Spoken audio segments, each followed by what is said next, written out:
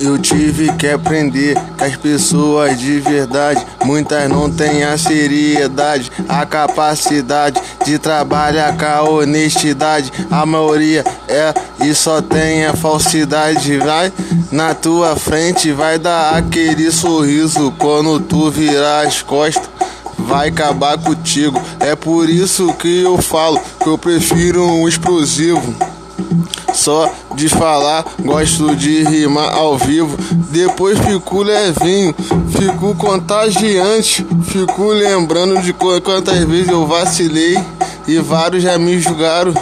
Já me chamaram até de traficante. Vai entender porque preto nesse Brasil.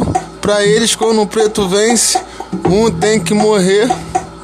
Eles não aguentam a sociedade escrota.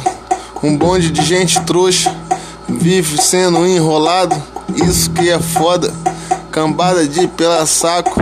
Um que fala a verdade sempre vai ser ameaçado de morte. Ainda mais se não for protegido, tem que tá gordo de malote. Imagine o vizinho que te viu criança, sempre teve carrão, sempre teve uma boa finança. Do nada a vida dele quebra e você que é mais novo começa a ser o chefe.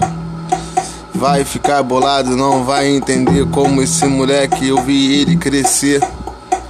Hoje tá aí botando pra fuder. Lembra meu jeito de moleque quando eu era mais novo. Agora o moleque tá aí, rei dos loucos. Aprendeu como é que se faz música dentro do seu quarto boladão. Já cansou de pedir muita oportunidade, mas ninguém dava atenção. Agora ao invés de minha fama, ao invés de minha grana, pede pra brotar, pede pra eu piar lá em Copacabana. Mano, deixa que o bom venha até mim. Nós é internacional e nós vai sair daqui. Quando vê o pai estourando, imagine vários querer colar, falar, mano, e eu falar qual foi. Nosso pique é tipo o Cauã Remo, pique o Caio Castro, pique os 50, o moleque deu aula ainda, jogou na barreira do Vasco, pega a visão, seu cuzão. Nós é troca-troca, nós não dá mole não. Mano a mano é liberado com a arma, todo mundo é sujeito homem. Vem fazer mano a mano, cuidado com ficar comigo, o bicho come. Sabe que nós é jiu-jitsu, nós é correria. No mano a mano, tu sabe que nós é cria. É como se fosse briga de corredor, vai ficar tonteado. Cuidado com o jab direto, caralho. Ou nós é 10 e a faixa.